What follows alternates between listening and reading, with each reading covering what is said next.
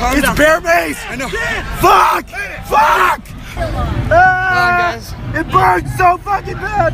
That's there. Bear Mace to the eye! Straight to the eye! Okay. Help! It got me right in the eye with Bear Mace. Keep streaming. I got it. Keep streaming. I am. I got it, baby. My face is burned too. You gotta get him out of here. No, I can't even look. I can't even. Keep streaming me. Someone. I'm streaming. So get someone to stream me. I got it. I got it, Banks. Okay. It's Rick Wright right here. I got it. Okay. What is my people saying? All right. Damn, that sucks. I need more milk. Banks, it's gonna hurt for a second. Okay, man. TC and Jake. Where are my dogs at? Jake, how's it going? Baked. It's gonna hurt for a minute. It's gonna hurt for a minute. That's probably like the nicest thing anyone said to him for like a 3 or 4 year span. I hope Like not. That's just support, you know? Yeah, no, it is. It is, yeah, for sure. Not tied to any ideology. It's not someone saying, yeah, I definitely think you're right. It's just someone, or I definitely think this dog walking business is going to take off. It's just somebody saying, Baked, it's going to hurt for a minute. Is dog walking a COVID durable business? Dude, I actually know that it is. Okay. A guy who listens to our show. Because your dog walker is still doing good? No, I don't know that I could ever. You talking about Brian? I don't know his name. Okay. Brian's a listener of our show that he went to the same college as I did, and we've shared lunch a couple times, and he has a dog running business in the greater Washington area, and I would assume Washington, it's doing great. The district? Yes. Then it's the same guy. Yeah. Yeah, and I have actually Good seen dude. it's doing really well. Yeah, I mean, I would believe it, you know? I think that actually applies to, not to get too personal, but my parents' business hasn't been hit too hard. That's good. Because if you cater to people with a lot of money, they don't seem all that hesitant about continuing. They've still got some Sheets money. They still have some money, yeah. They'll buy a duvet no matter what. It would seem that way. That's good. So, yeah, I don't know. Like, do you ever think about it's along the lines of if I won the lottery? Mm-hmm. I would buy the nicest duvet I could.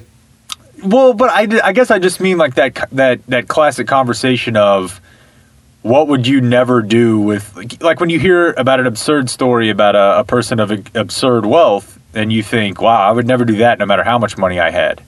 Yeah. And I think dog walking, if I had like unlimited disposable income, that would be something I would want to do on my own. Like I would have time to do it. Yeah, I guess that'd be nice. I mean, I'm just getting back from a baby walk, which is similar, and I enjoy that for sure. I kind of wish I did it more, which right now I'm like in a it's one part of like having unlimited money is like having unlimited money and the resources to be able to do anything. But I think another thing implied about it is having unlimited time, which I effectively do now. So I'm learning a lot. And I already knew a lot of it. I've already done these tests a couple times about the things in my head where I was like, boy, if I had the time. I've now learned what I was lying about, and turns out it was like all of the self-improvement stuff.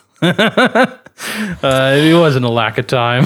I mean, it is and it isn't. It is kind of amazing whenever you don't have anything to do, how little time you're left with, though. I guess you haven't experienced that because your daily routine hasn't changed at all. If anything, you've gotten more busy. But I don't know. Have you ever experienced that like before? Definitely. Like when you're on vacation and you're like, boy, I'm gonna have nothing to do all day, and then you're like, well, I did one thing in the last 24 hours. Yeah, my little bit of self-reporting on that would indicate that it would be the same as you. It was weird for me. We probably talk about this some on Saturday nights, but by like hour 0:45, nothing I'm saying matters anymore. But it's just weird the timing of everything for me. Like at no point, Jesus, I didn't really get like, I don't mean from like a financial standpoint, although that's certainly a whole other deal. I just mean like I didn't really get used to the way that it was before it became the way that it is. I mean, you spent the last, I don't know, 15, at least 10 years, like trying to reach a point where you could talk about the sporting events that happened last night. And then like the second they were like, all right, green light, go. All the sporting events were like, yeah, we're not going to play right now. It's fucking crazy, dude. Yeah. Like, so you're going to be doing this job for a year before you have any idea what it's like. I mean, you know, it sounds like they might actually come back next or 2 months from now, but, you know, whatever. How do you feel about your baseball? The contract negotiation, like labor negotiations are always like this, right? I mean, I feel very mad at the owners. Like, you know, the way that they handled it of like putting out their proposal and then just like wanting everyone to like fucking attack the players. And you know, like if their big thing is that they want to get back and play, then like don't insist on something that caused a strike that canceled the fucking World Series. Like, this is crazy. And I don't know. We've talked before. I would kind of like to talk with baseball labor leadership and say like, boy, I get the principle of your no salary cap thing and I like it. And like, it's very good, but like, it only works if you're effective on a number of other fronts, and you guys have been getting fucking clobbered on those.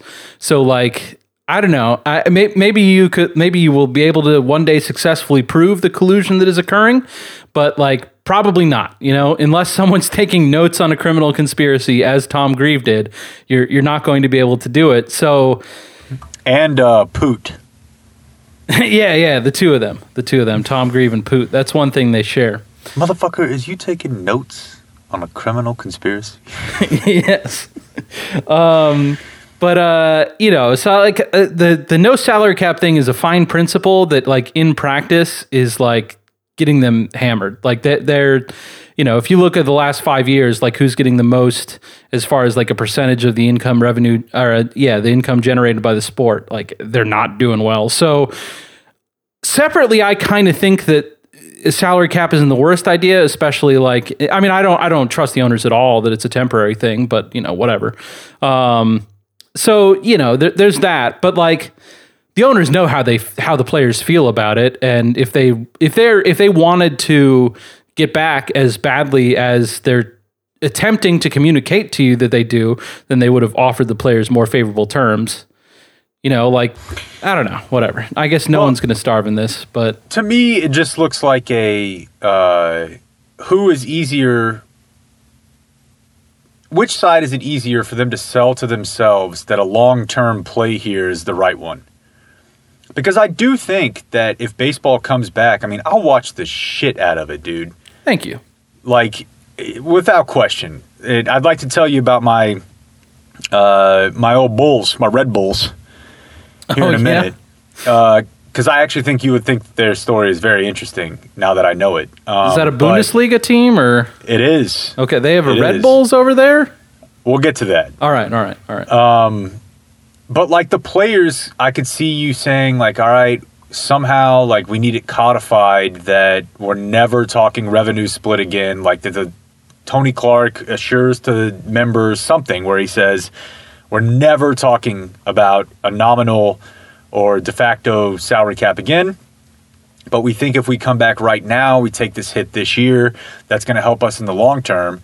But I think that would also be the same for the owners. Like if the owners said, yeah, we're going to possibly, some of us are going to go into the red this year. Maybe some of us are just going to, you know, make 20% of what we thought we were going to make, but it's going to be great for us long term because our franchise values are still going to go up the way that they were before. Like, I think both sides actually stand to benefit a lot by coming back, and it seems like neither one of them are really willing to even concede that that might be part of the math.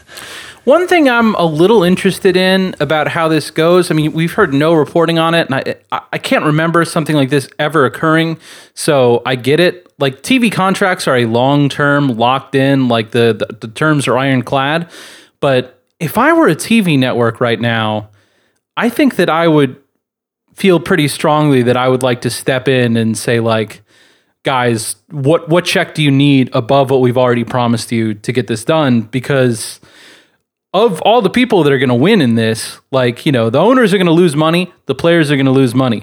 TV networks are going to do fucking great. You know, you just said that you would watch this. You would not watch this under any other circumstance. There are a million people like that. So I think that that's an interesting avenue, but you know, I'm not an expert in it, and I have no fucking, you know, I understand TV networks being like, yeah, we already kind of worked out what we're going to pay you, so we don't want to like what a poor negotiator goes back and are like, what if we just paid more for the same for less games? But you know, I think that they're the ones that really stand to win from all this. So if I were them, I would try and tip the scales to see that it occurred. I guess what I don't know is what the market for television advertising is. Because if it's going to be lower, then I'm not going to offer more. If it's going to be the same, I might offer more. You know, but I don't know that you can go both ways with it and say we're going to pay more for these rights, and we also know we're going to get kicked in the dick. I think that you probably will end up paying less per view, generating less income per viewer, but you'll get so many more viewers that it does more than balance out. Would be my guess, but you know, I would encourage them to run their own numbers. Talk about impressions. yeah, impressions are going to go up. Now those impressions are going to be worth a little less, but impressions are going up. I'm 100% certain that impressions are going up. That's the thing that I have rock solid. From there, I would extrapolate that TV networks are probably going to make more, so they should do more to try and make sure that that all this comes back. But you know, real quick, I don't want to lose this before we get to Red Bull and Donald Tweedy or President Tweedy. When you say baby walk, does that mean like you, wife, stroller? I mean, the wife was still in working hours, so it's just me and stroller, but yeah. Okay. We got some sort of a little, I really don't even know how to describe it. I know Radio Flyer makes it, if you want to talk about a company that has really proven to be Teflon through, I don't know, what seems like a century. Did a pivot? It's like a tricycle, but it just has pedals. Or not pedal. It doesn't have pedals that what's the word I'm looking for? They don't really move. It's not like she's pedaling it, but she puts her feet up on the actual pedals, the physical pedals, and then it has front wheel, 2 back wheel, and she can steer. So like we push, but she just has like a thing to, I guess it's like to get yourself familiar with putting your hands on pedals to direct something. And you can extend it as they grow. Like, so you can extend one of the axles, and that has made the walk a lot more enjoyable, frankly. Because, you know, they feel like they're doing something.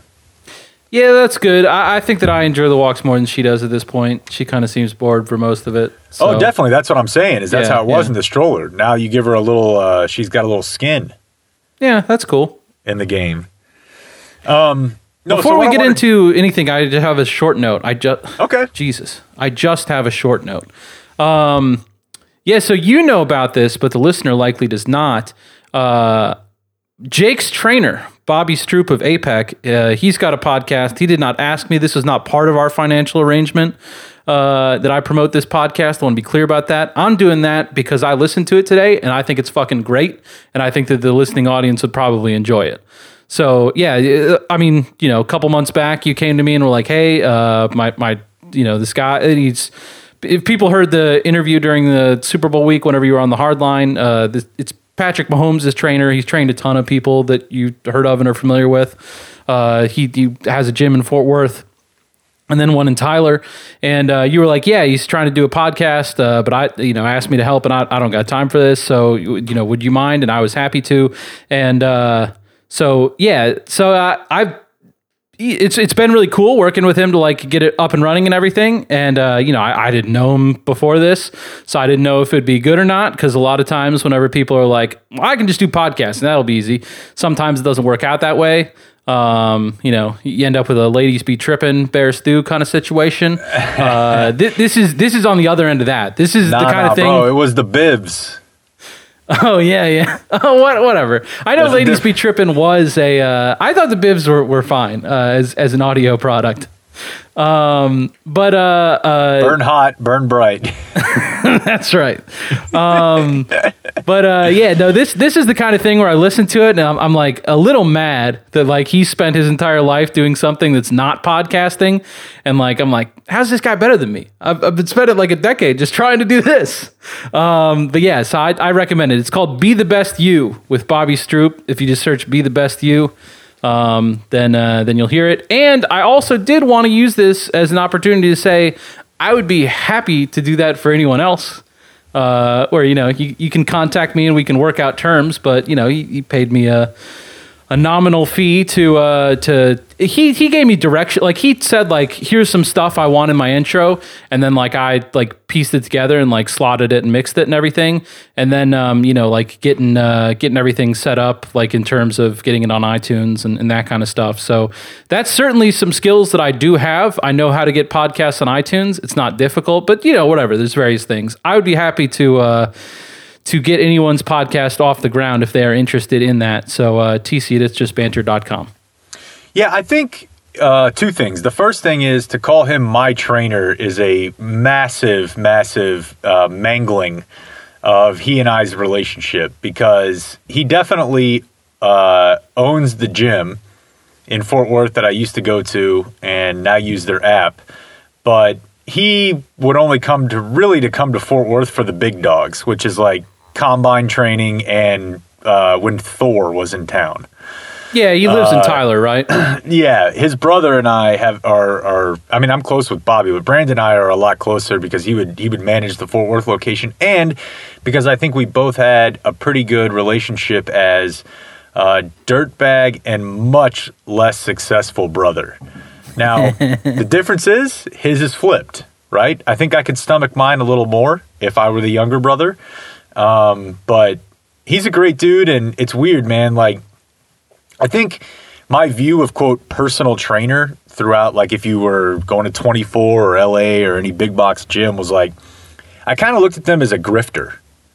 Yeah. Like this person's just here. Like it never really looked like they were doing all that much to me. Like I just would kind look of telling over there. You to push it. Just like, yeah, I would kind of look over there and be like, that's easy. And like I couldn't do it because no one would hire me because I'm fat.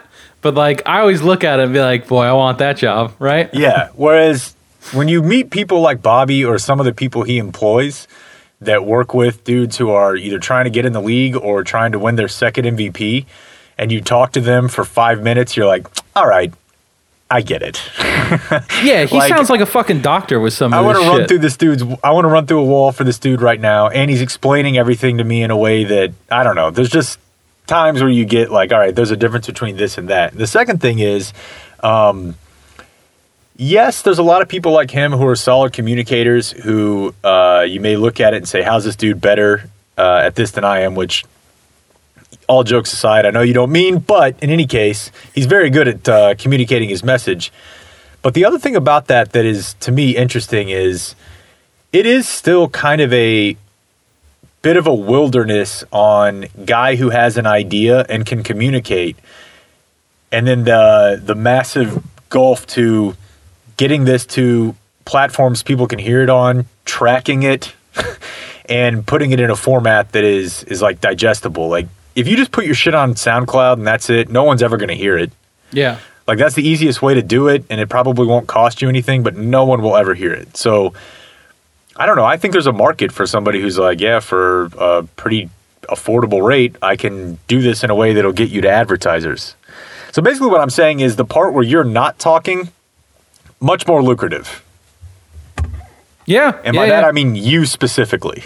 But yeah, he, I don't know if I mentioned, but the episode I was listening to today was Graham Harrell, who he worked with whenever he was done with tech, but trying to catch on, and eventually got that Packers backup job. Just like so there's part of it like in the beginning, like he's like, hey, just walk me through the end of that game against Texas, and he like does in good detail, and it's fucking great. But then there's like a part in the middle where it's just like two dudes who have spent a ton of time just hanging around shooting the shit, just like, you know, trading training war stories about like times they pissed off Indians relief pitcher Josh Tomlin, and it's great. So I recommend it. I saw Bobby's tweet today too, or maybe it was yesterday, since they opened back up, and obviously I'm biased, but they're way more well positioned to open back up than a large, again, like big box gym, because there's really never more than like 15 people in APEC at a time. Yeah, and it's fucking huge. They just don't do, like, nobody goes there to do open gym. Although I thought this was interesting. Buddy of ours told me that at 24 they're doing scheduled like appointments for your time at the gym. That's a good idea. Well, I don't have like the most favorable opinion of some of those gyms in the world. The fact that they were able to turn that around pretty quickly and have people schedule it so that it's not like mayhem, I think that's kind of a success story of like, okay, well, we're gonna have to do things a little bit differently right now. How does that look? And I don't know. Most of the companies I've been hearing about that have done stuff like that, I look at it and think, thumbs up. Yeah. I had to get we both have been struggling through holes in the tire, and I went ahead and bit the bullet and got mine fixed. And Discount Tire was the same kind of deal where, like, you know, you go beforehand, like, you know, they've got my email or whatever. So they said like, hey, if you need anything done, then schedule on here. So it's not, you know, 20 people in the waiting room. Whenever I did, like, it was like wait in your car the entire time. Like, they have you like back it into the stall or whatever. I'm sure they would do it for you if you want to.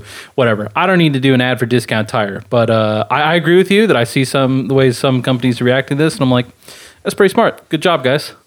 Get a little free water. Get a little free water. Can I have one final point about the COVID that I think might be too hot for this podcast? It's a Saturday night deal. I don't know. We'll have to see. No, it's not that explosive an opinion. Okay. But I do want to take your temperature on it. Maybe get some listener feedback, some discussion going. You know, sound off in the comments. So you know how anytime you're looking at a lady, like you're in a grocery store and like in the aisle ahead of you, like there's a lady, and you know you just like, and she, you know, she's ahead of you, so you're like, you can only see the back, so you just like see that she like has hair and like isn't 60, and you're like, boy, I'll bet she's fucking hot, because you're just filling in all the details in your mind. You know, have you experienced this? Of course. Yeah. So towards that end, I believe that for the most part, like, you know, the more you can like leave up to the imagination, like that's going to work for a lot of people. And to that end, these masks are ladies be looking hot in masks, Jake. Oh, wow. Okay. I'm just walking around horny all the time about these masks. And you don't think it's just because you've seen a shitload of, is her name Crystal or Kendra Lush? Does she have a mask? I don't know. There's a porn star that has definitely been taking advantage of COVID or Corona related porn, because she's one of the ones that you usually can't see her face anyways. Okay. Which, miss me with that shit anyways, right? I think we've talked about that. Yeah. I'm not a fan. So yeah, I think it's worked pretty well for her. But you know, the whole business, like, I don't think it is like that I like the shape of the mask or anything. It's just like whenever like one of the difficult things in life is like having an attractive face. You know, like I'm missing pretty badly. And so if you can just kind of like sidestep that whole deal and just be like, well, I got eyes, like they exist, you know, and like that's the only information you're revealing, then and the mind is just like, well, you know, I don't need to investigate further. I'm sure she's hot, you know, like that whole dynamic. It's something else.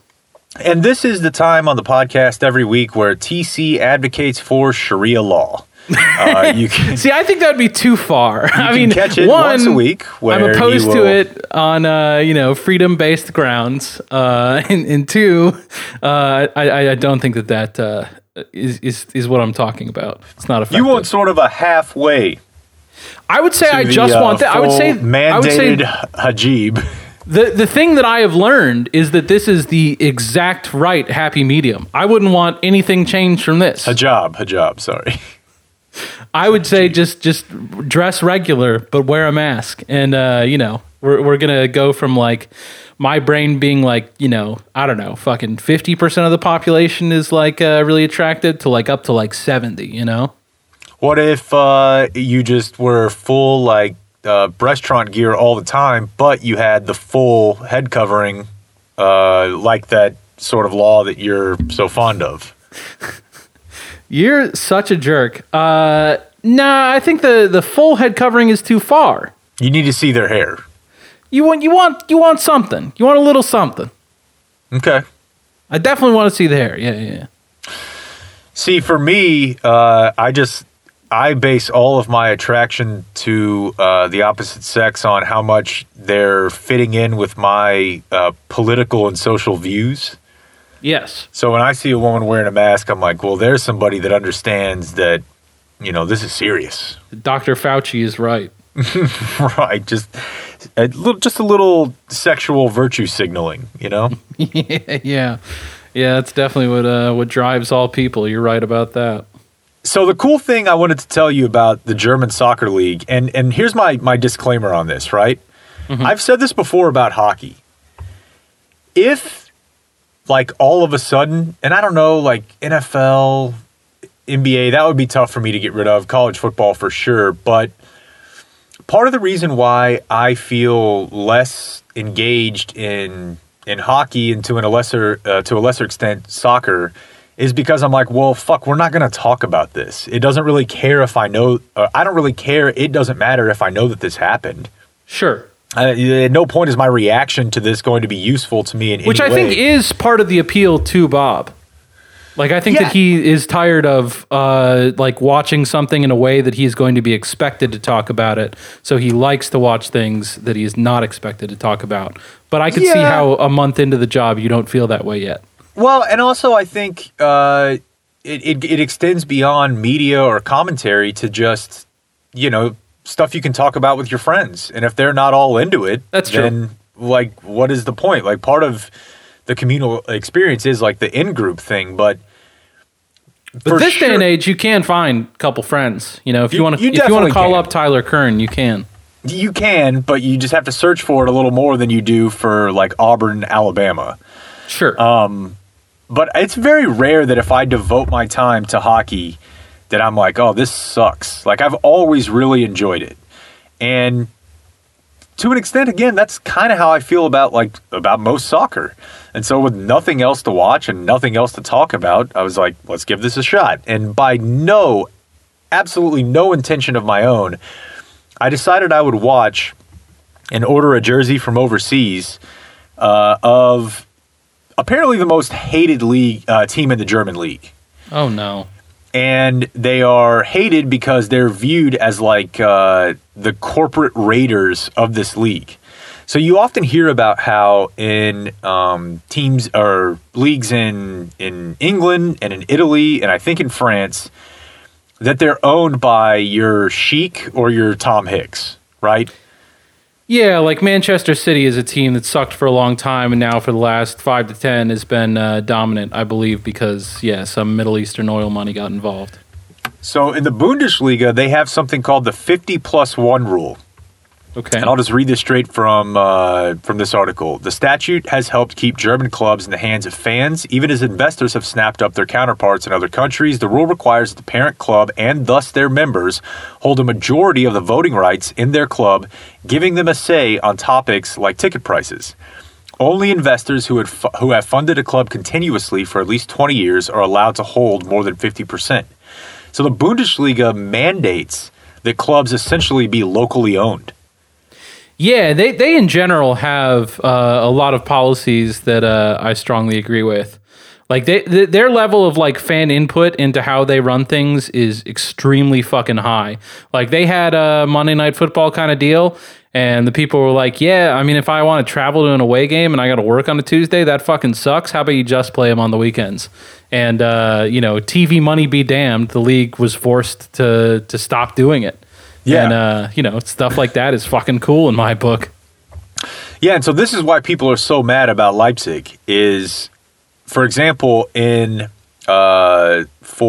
Bayern Munich, they have 200,000 voting members, and their membership fee is $60. That's great. Or €60. All members over 18 have the right to vote at the club's annual meeting. For Leipzig, the annual fee for a gold member is €1,000, and that does not guarantee any voting rights, and the club refuses to provide details on how to become a voting member. So in contrast with Bayern Munich having 200,000, Leipzig has 17. It sounds like this team sucks. Yes, dude. It 100% does. And the other thing Germany won't allow is for you to... Are you going to bail? No, I'm leaning in. Are you going to start voting Republican? Start? So not only that, they won't let you name a team after a sponsor. But, as you might have seen, either me tweet about or me talking about, they're called RB Leipzig. So, they created a word a German word that I think translates to, in all three articles I've seen written about this, to what they call either a made-up or nonsensical word that means sport on lawn that is like Rasenball. Mm-hmm. Yeah. So they can still use RB, and everyone calls them Red Bull, but Rasenball Sport Leipzig, an odd-sounding neologism that means lawn ball sport and conveniently abbreviates to RB. Yeah, I don't like these people at all. I hope they never win a game. Now, the pushback from their, fans... I do love the Busch beer thing. You remember that? What's that? The Cardinals, I think it was Busch Stadium. They were like, we want to name our stadium after the beer. And the league was like, no. They were like, okay, well, we want to name it after ourselves, the Busch family. And they were like, that's reasonable. And they do. And then they're like, oh, by the way, we're making a beer called that. Busch wasn't around before then? I think so. I think that's correct. I believe that it was introduced specifically to take advantage of the fact they had a stadium named that. The people who get pissed about this, which are really just like the tiny amount of people who live in this pretty downtrodden Eastern Germany town, are like, yeah, but Bayern Munich still spends way, way more than Leipzig does.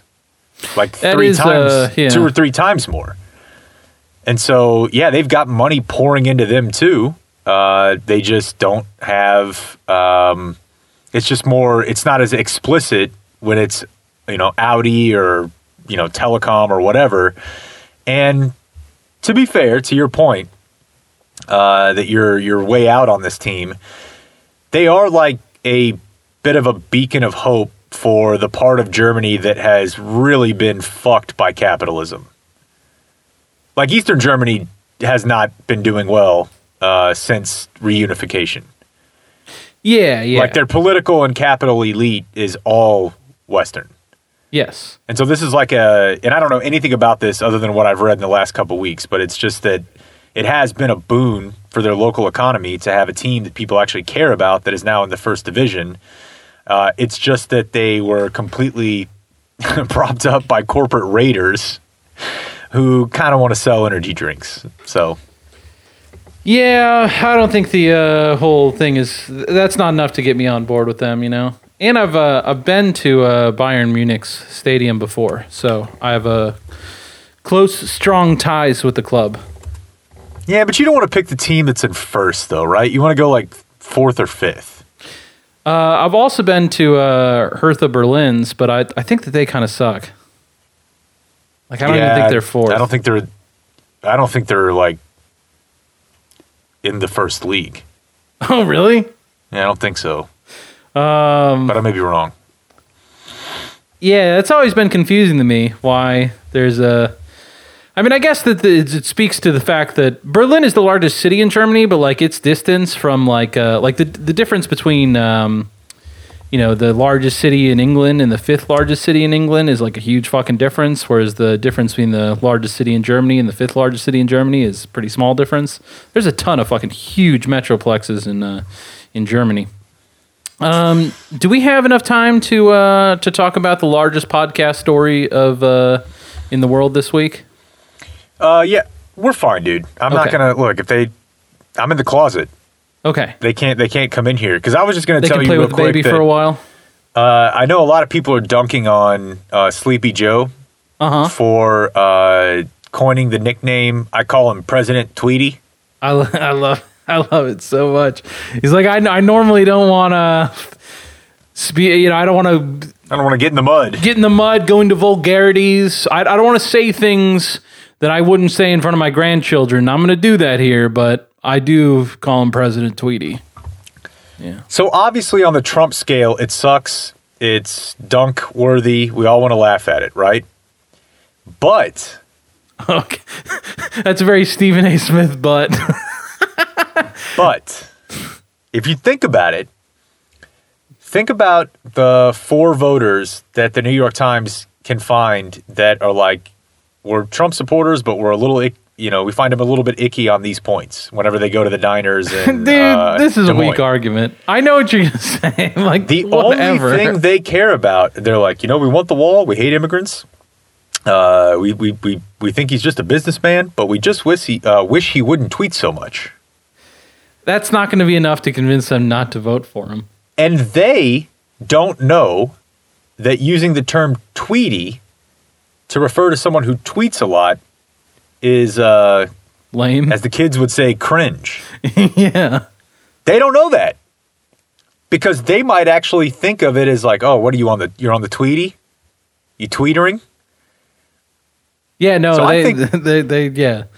I think reminding the person in the diner about tweetering, I think it's going to work.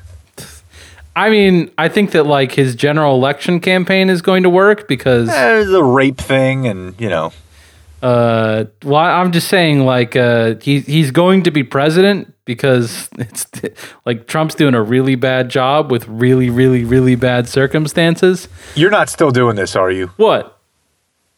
Do you want to put the bet back on the board? Oh, you'll still let me bet about whether or not Biden's going to win? Yes. Yeah. How much? What are the odds? Then you can feel good. You can feel good because you won't have to vote. You can feel like you abstained from this process, and you can still feel like you got to win. We talking even?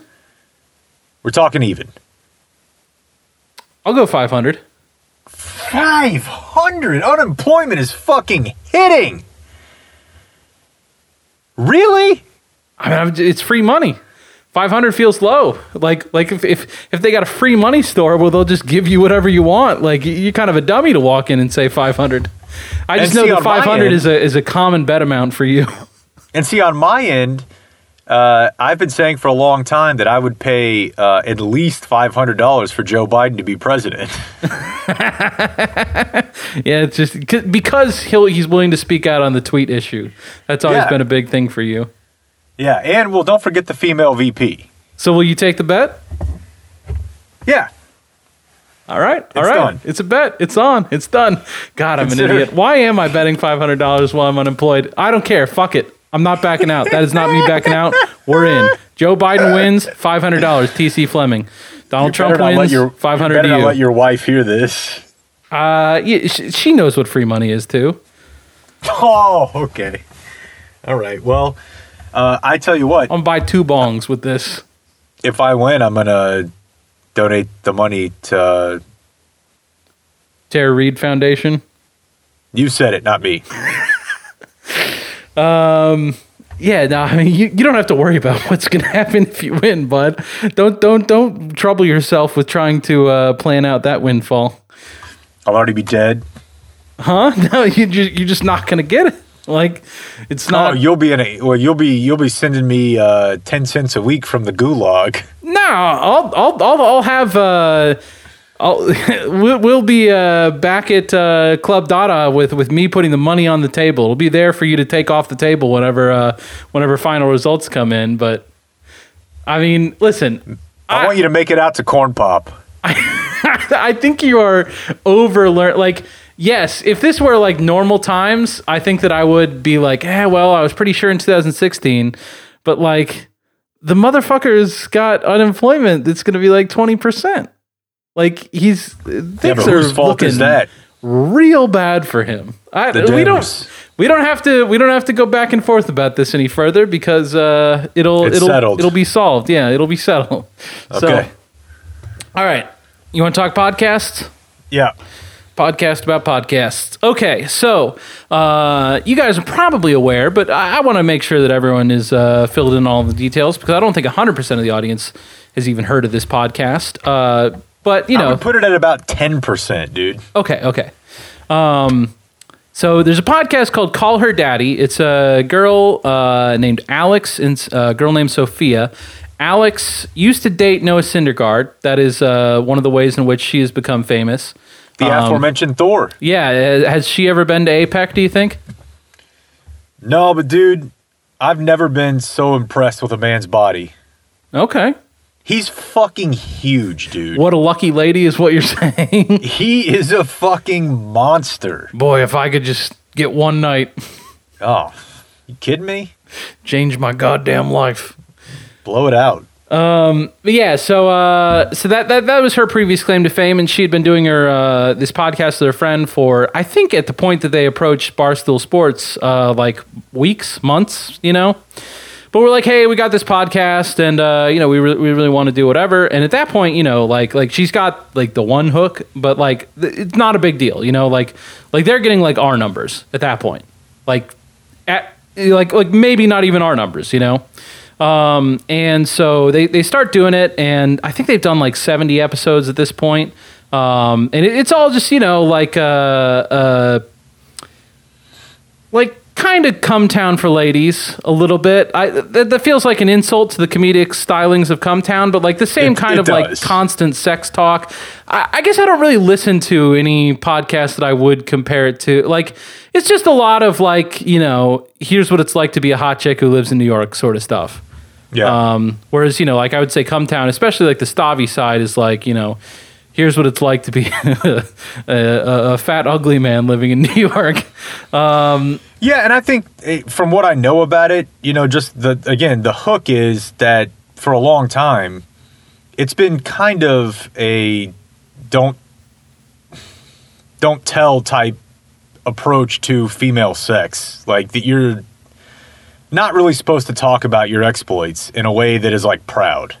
Yeah, whereas like it might be like for dudes. Like they're like enumerating on tips of like how to successfully cheat. Like here's some, like, you know, your man's gonna try and figure it out by this, and this. Here's how you thwart him. That kind of stuff. Right. And you know they are attractive. Have you attempted to listen to this podcast? No fucking way, dude. So I have not. I like the Guys We Fucked podcast. I listened to like 30 episodes of that, and like 30 was like enough for me, but I listened to 30 episodes of it and I enjoyed it. So it's not like I am incapable of liking this sort of thing. You know what I mean? Like, who's not interested in sex? Am I right? Fucking great, you just have dude. the phone up on the back of the toilet? Yeah.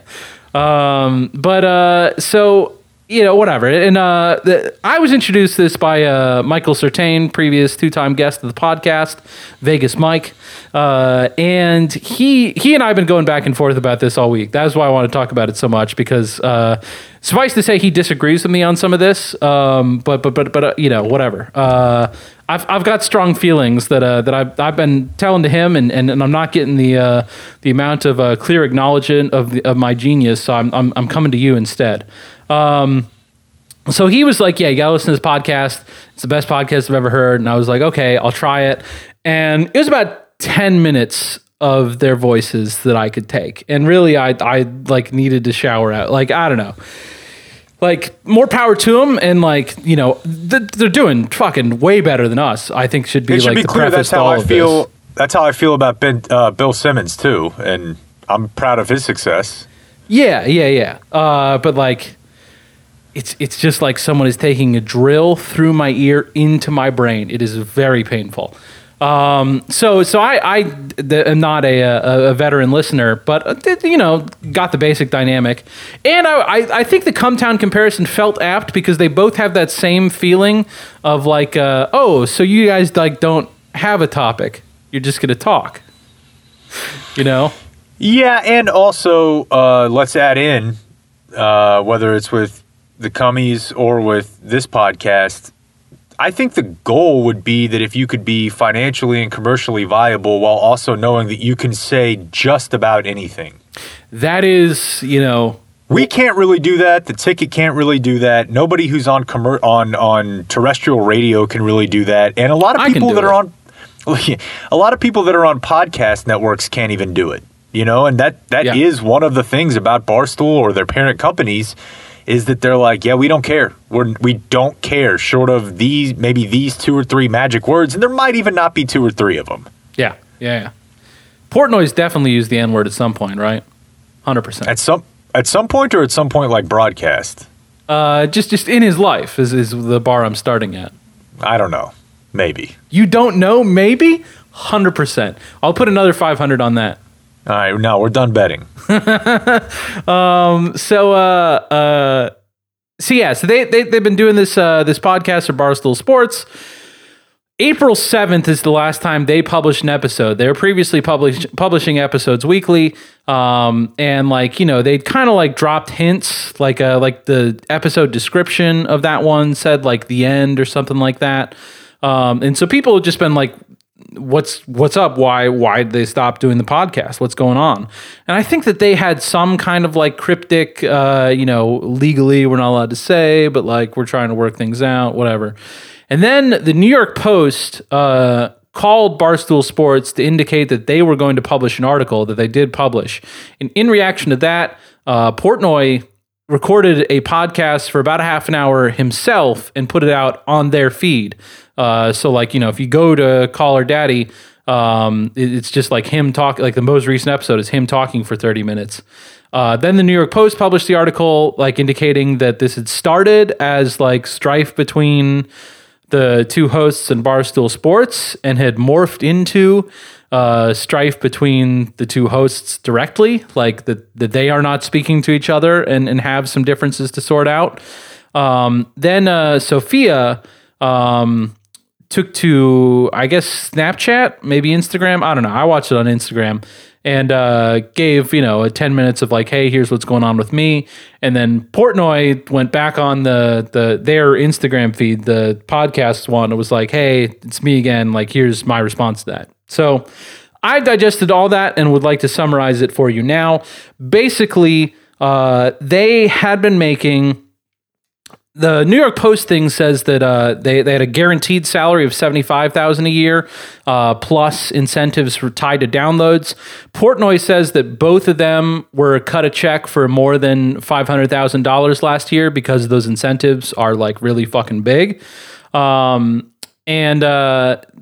basically they like saw how things were going and were like, hey, we could probably be doing better than this. They do have a guaranteed contract with Barstool, like Portnoy says, like, part of whenever they're like, hey, can we have a podcast on your network? He's like, yes, if this is a podcast that we own, like you guys can't, in the terms of like in the course of this deal. And I think even like within the contract, it's like, this podcast is ours. You work for us doing this.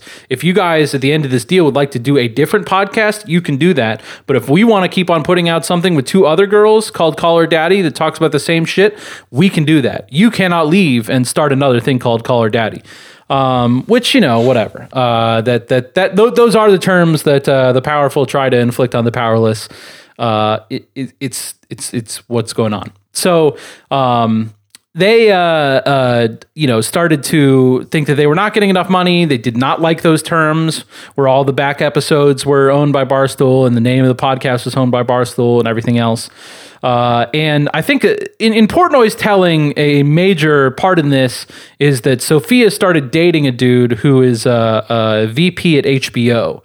And so he surmises, in part because Alex told him some of this, that this guy, looks at their whole thing and is like basically like, you guys know you're a bear, right? Like, use your fucking claws. Like, these guys are pulling over on you. And so they, were like, hey, we want out. And Alex, so they said, hey, we want out. Barstool tried to contact them. Then, no word, like they were just ghosting them. And then Portnoy got a text from them. They were like, hey, we want to come over to your apartment right now. And this was 4 weeks ago at this point, something like that. And we're like, hey, we want to come over to your apartment and we just want to talk this out. And I think that it was for them to go and tell him hey, by hook or crook, we're fucking gone. And so they show up and he prepared an offer where I don't know, I would read it as he sees that this is a fucking cash cow, that they are a bear that do have claws. So it's this would be really fucking bad for our company if we lose them. So he's like, all right, what's the most I'm willing to do? And so guaranteed them $500 a year. $1,000, was offering them a split of merchandise sales. And then I would say the biggest thing is that he was willing to knock 6 months off the end of their contract so that they would then have 1 year left on the deal, and was willing to give them the IP at the end of that deal. So that they could, if they at that point a year from now wanted to do whatever, they could do whatever. They could start a Call Her Daddy podcast on any podcast network or not that they would prefer. And Alex, so they both leave saying no. That's Portnoy's telling of, and then Alex comes back as you know what? I've been trying to talk her into that deal. She won't take it. I'm ready to take it. And I'll just fucking figure it out. And then, Sophia at that point, is indicated she's kind of okay with it. That is Portnoy's telling. One thing that I think that is because he's just this guy got in their ear. One thing that I think he's leaving out that's really fucking huge, and he kind of mentions it, but I would identify this as the driving force in it, is that reading between the lines, it sounds to me like Sophia learned at that rooftop meeting that Alex had been paid more than her this entire time. And then under these new terms, whenever Alex came back, was I would be willing to do a deal, but I just can't get Sophia to agree. At that point, Barstool started talking just with Alex. We're well, we'll give you 75% of the IP. We'll keep 25, and Sophia can fuck off. And so Sophia's thing where she was talking, in the Instagram, focused on the fact that she mentioned there was 2 times that Alex had done something that she's just now learning that she felt was fairly fucking backstabby. And so I just look at this whole deal and Portnoy's it's just this guy talking in her ear. That they won't accept this new deal that he offered because the boyfriend had already negotiated another deal with the podcast company Wondery, and they didn't want to make the boyfriend look bad. And I'm who the fuck gives a I don't give a shit if my fucking boyfriend looks bad if you're offering me $500,000. What would be well, I don't want to do this shit, is if the partner has been earning more money the entire time and not representing that accurately to me. She ended up getting more money because she went to Portnoy and was hey, I want a raise. And that was a meeting that were just the two of them. And then she never told her partner. And that is fucking ludicrous. So whatever. That's the background of the thing. The thing that I mainly want to talk about, and then I will stop this long stream of consciousness speaking, is I think that they're going about this all wrong if they're talking to Wondery or anyone else. If you've got a podcast that has this kind of listener base, what is a podcast network doing for you? People are treating this what they have is a TV show, and that this is a TV station they've got to negotiate with, because how else are we going to get it on screens? That's not what's going on. The distribution is Barstool does nothing for them in distribution. The distribution is handled by Apple. So if you're at the place where they started, then you desperately need something like Barstool. But like, this is one of the very few media avenues where like the personality can quickly become bigger than the company and turn around and be the more powerful entity and fuck the company. Like, Barstool is like proposing, like they're like, we'll give you like a, 90-10 split on the merchandise where you keep 10. Like, what the fuck is Barstool doing that they deserve to keep 90% of the merchandise sales? Like, what are they, like, why can't these people just, like, make their own fucking shirts? And I mean, they can't because they signed the deal and they have the intellectual property. But I'm just saying, sign that new offer where a year from now, you own everything and don't talk to any other podcast companies. Like, any kind of revenue split, you have to ask what exactly is that are they getting? Because like Portnoy says, which seems insane to me, that like just that he divulged this, but he's like, yeah, we want them back on the air because we're losing $100,000 a week every time that they're not doing an episode. So if I were them, I'm like, why aren't I making $100,000 a week? You know what I'm saying? Yeah, I mean, I think there's something to just the eyeballs or the ears they put you in front of. Right? There is at the start, but like at this point, there's not. That's what I'm saying. Is if I were them, I 100% am doing the deal with Barstool to like be on the network initially. When I'm at the point that they're at now, I'm not talking to fucking anyone. I am having my own. Wondery can get fucked. Yeah, everyone, every single person can get fucked. Because it is weird. Like you look at the top podcasts and almost all of them at this point, this was not the case whenever we started. You kind of look on there and like, some like I listened to a podcast. There was two comedians in Vancouver, that had like no affiliation with anything. Actually, I think they did have a network. Whatever. We're just two random guys because they were like at the top of the iTunes thing whenever I opened it up. Like, iTunes was like, hey, you should check this out. That would never happen now where it's just like two fucking comedians shooting the shit. You look at the top, it's like all, like the New York Times presents or, just very like iHeartRadio, whatever, or iHeartMedia. And so, I do look at that and like, realize that is reflective of the reality, but at the point where you have the other like counterbalance to something like that is like like Joe Rogan has an existing audience that he has built through other means, and today he announced that he's going with Spotify, but prior to now has not had any kind of partnerships with anyone but his advertisers, which means that he keeps all of the money. And I think the Spotify thing is an interesting thing. That might be the only people I would talk to if I were them, because Spotify is basically like acting as your advertisers there, and it might be worth more, like the listens might be worth more to them than they would be to an advertiser, because an advertiser is trying to like get you to buy a product once, whereas Spotify is being like, well, if we have this podcast, then we're just getting fucking $10 a month from every single person who listens to it, for the rest of time. And that's not exactly how it works, because the way Spotify sets it up, they don't require that you be a subscriber to listen. But like, hey, hold on 1 second, okay? Yes. All right. I don't want to lose this file. Check. Okay, Spotify. Yeah. So I think that Spotify, kind of has different dynamic. So I might be interested in talking with them, but something where like Wondery, I believe Wondery might be a subscription people too. So maybe I'm wrong about this, but like your regular podcast networks where what they're offering you is like, we can connect you with advertisers. That is not helpful to someone who has, like 1 million Instagram followers.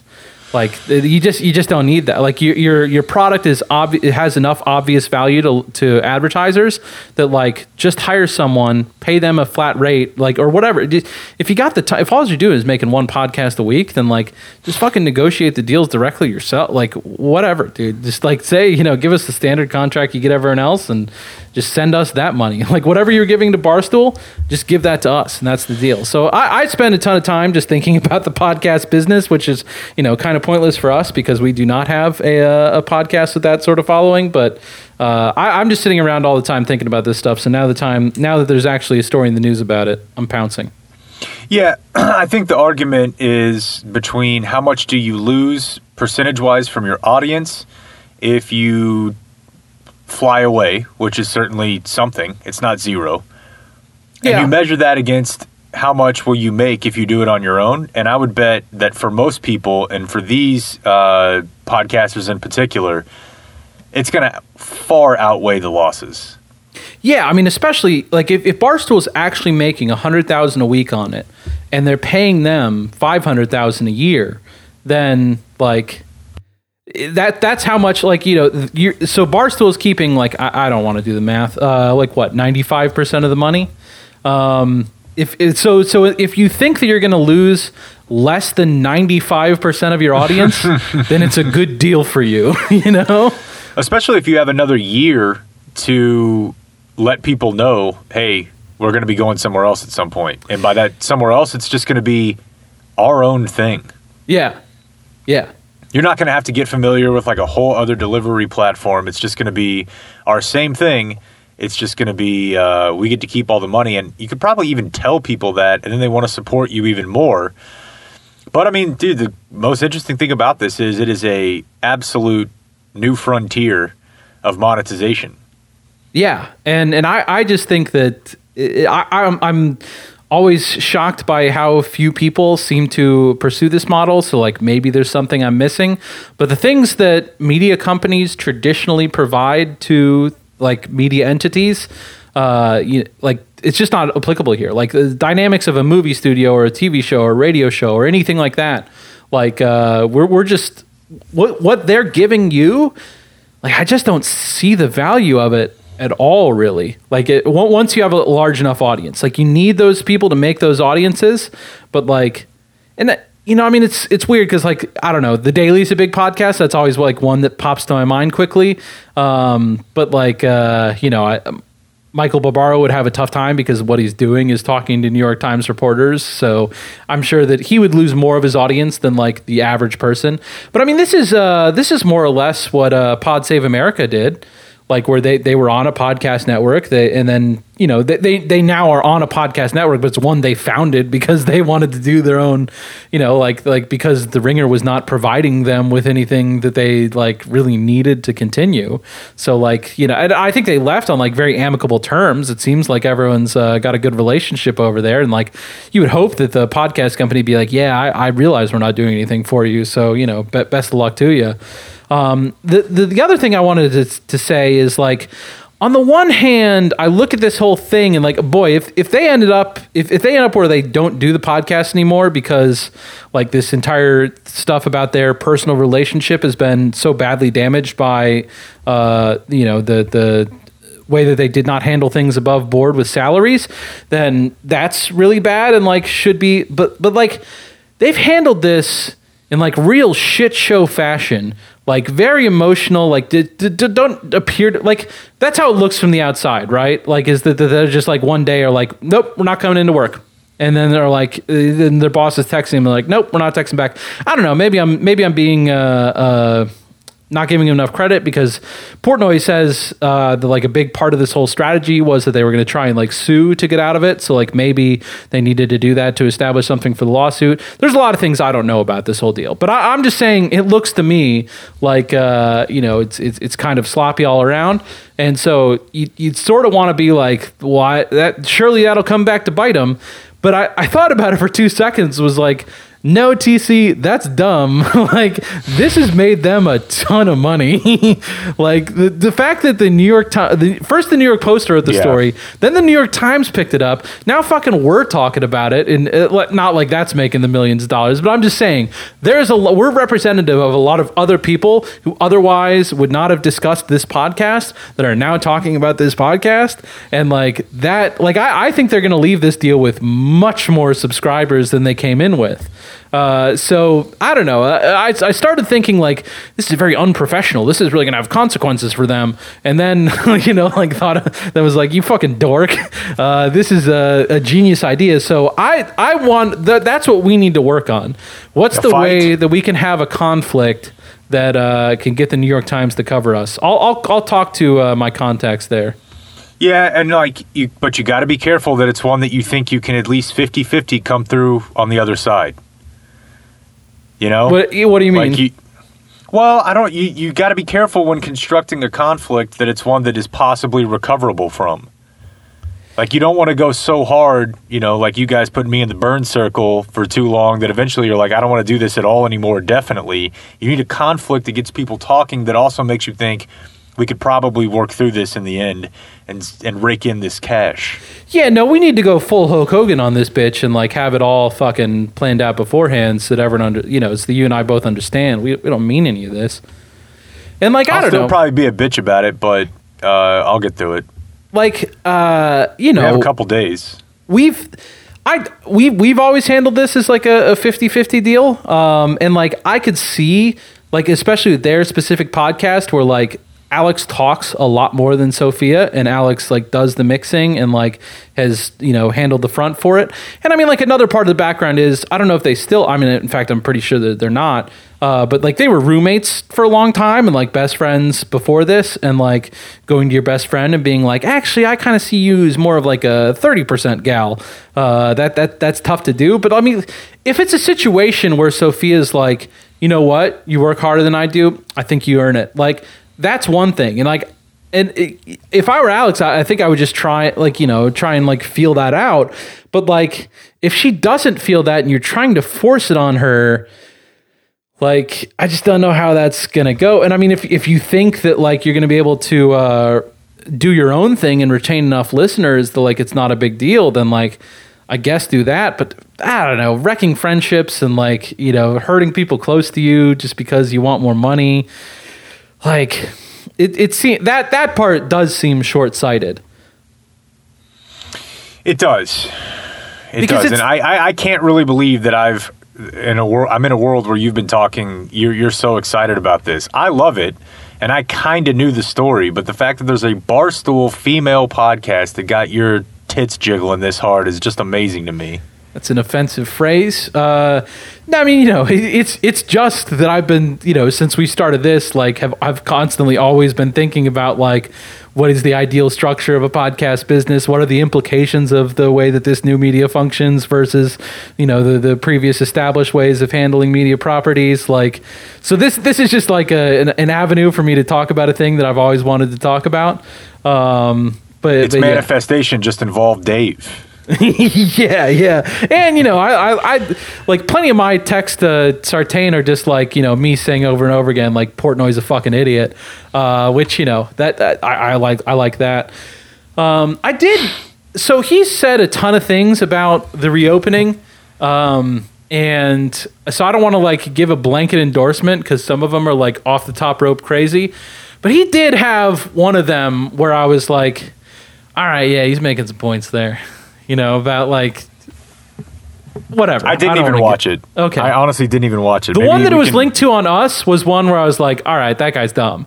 But then like I saw a different thing of him talking and I was like, hey, he's making some points, but I don't really want to have you have family to enjoy. We don't need to fucking have a reopening talk right now. And we have another podcast tomorrow. We do have another podcast tomorrow. All right. We'll see you then. Thanks. That's it for tonight. The high school special is next, so until tomorrow. For everyone who's been a part of this one, I'm TC and Jake. We do thank you for watching. Good night.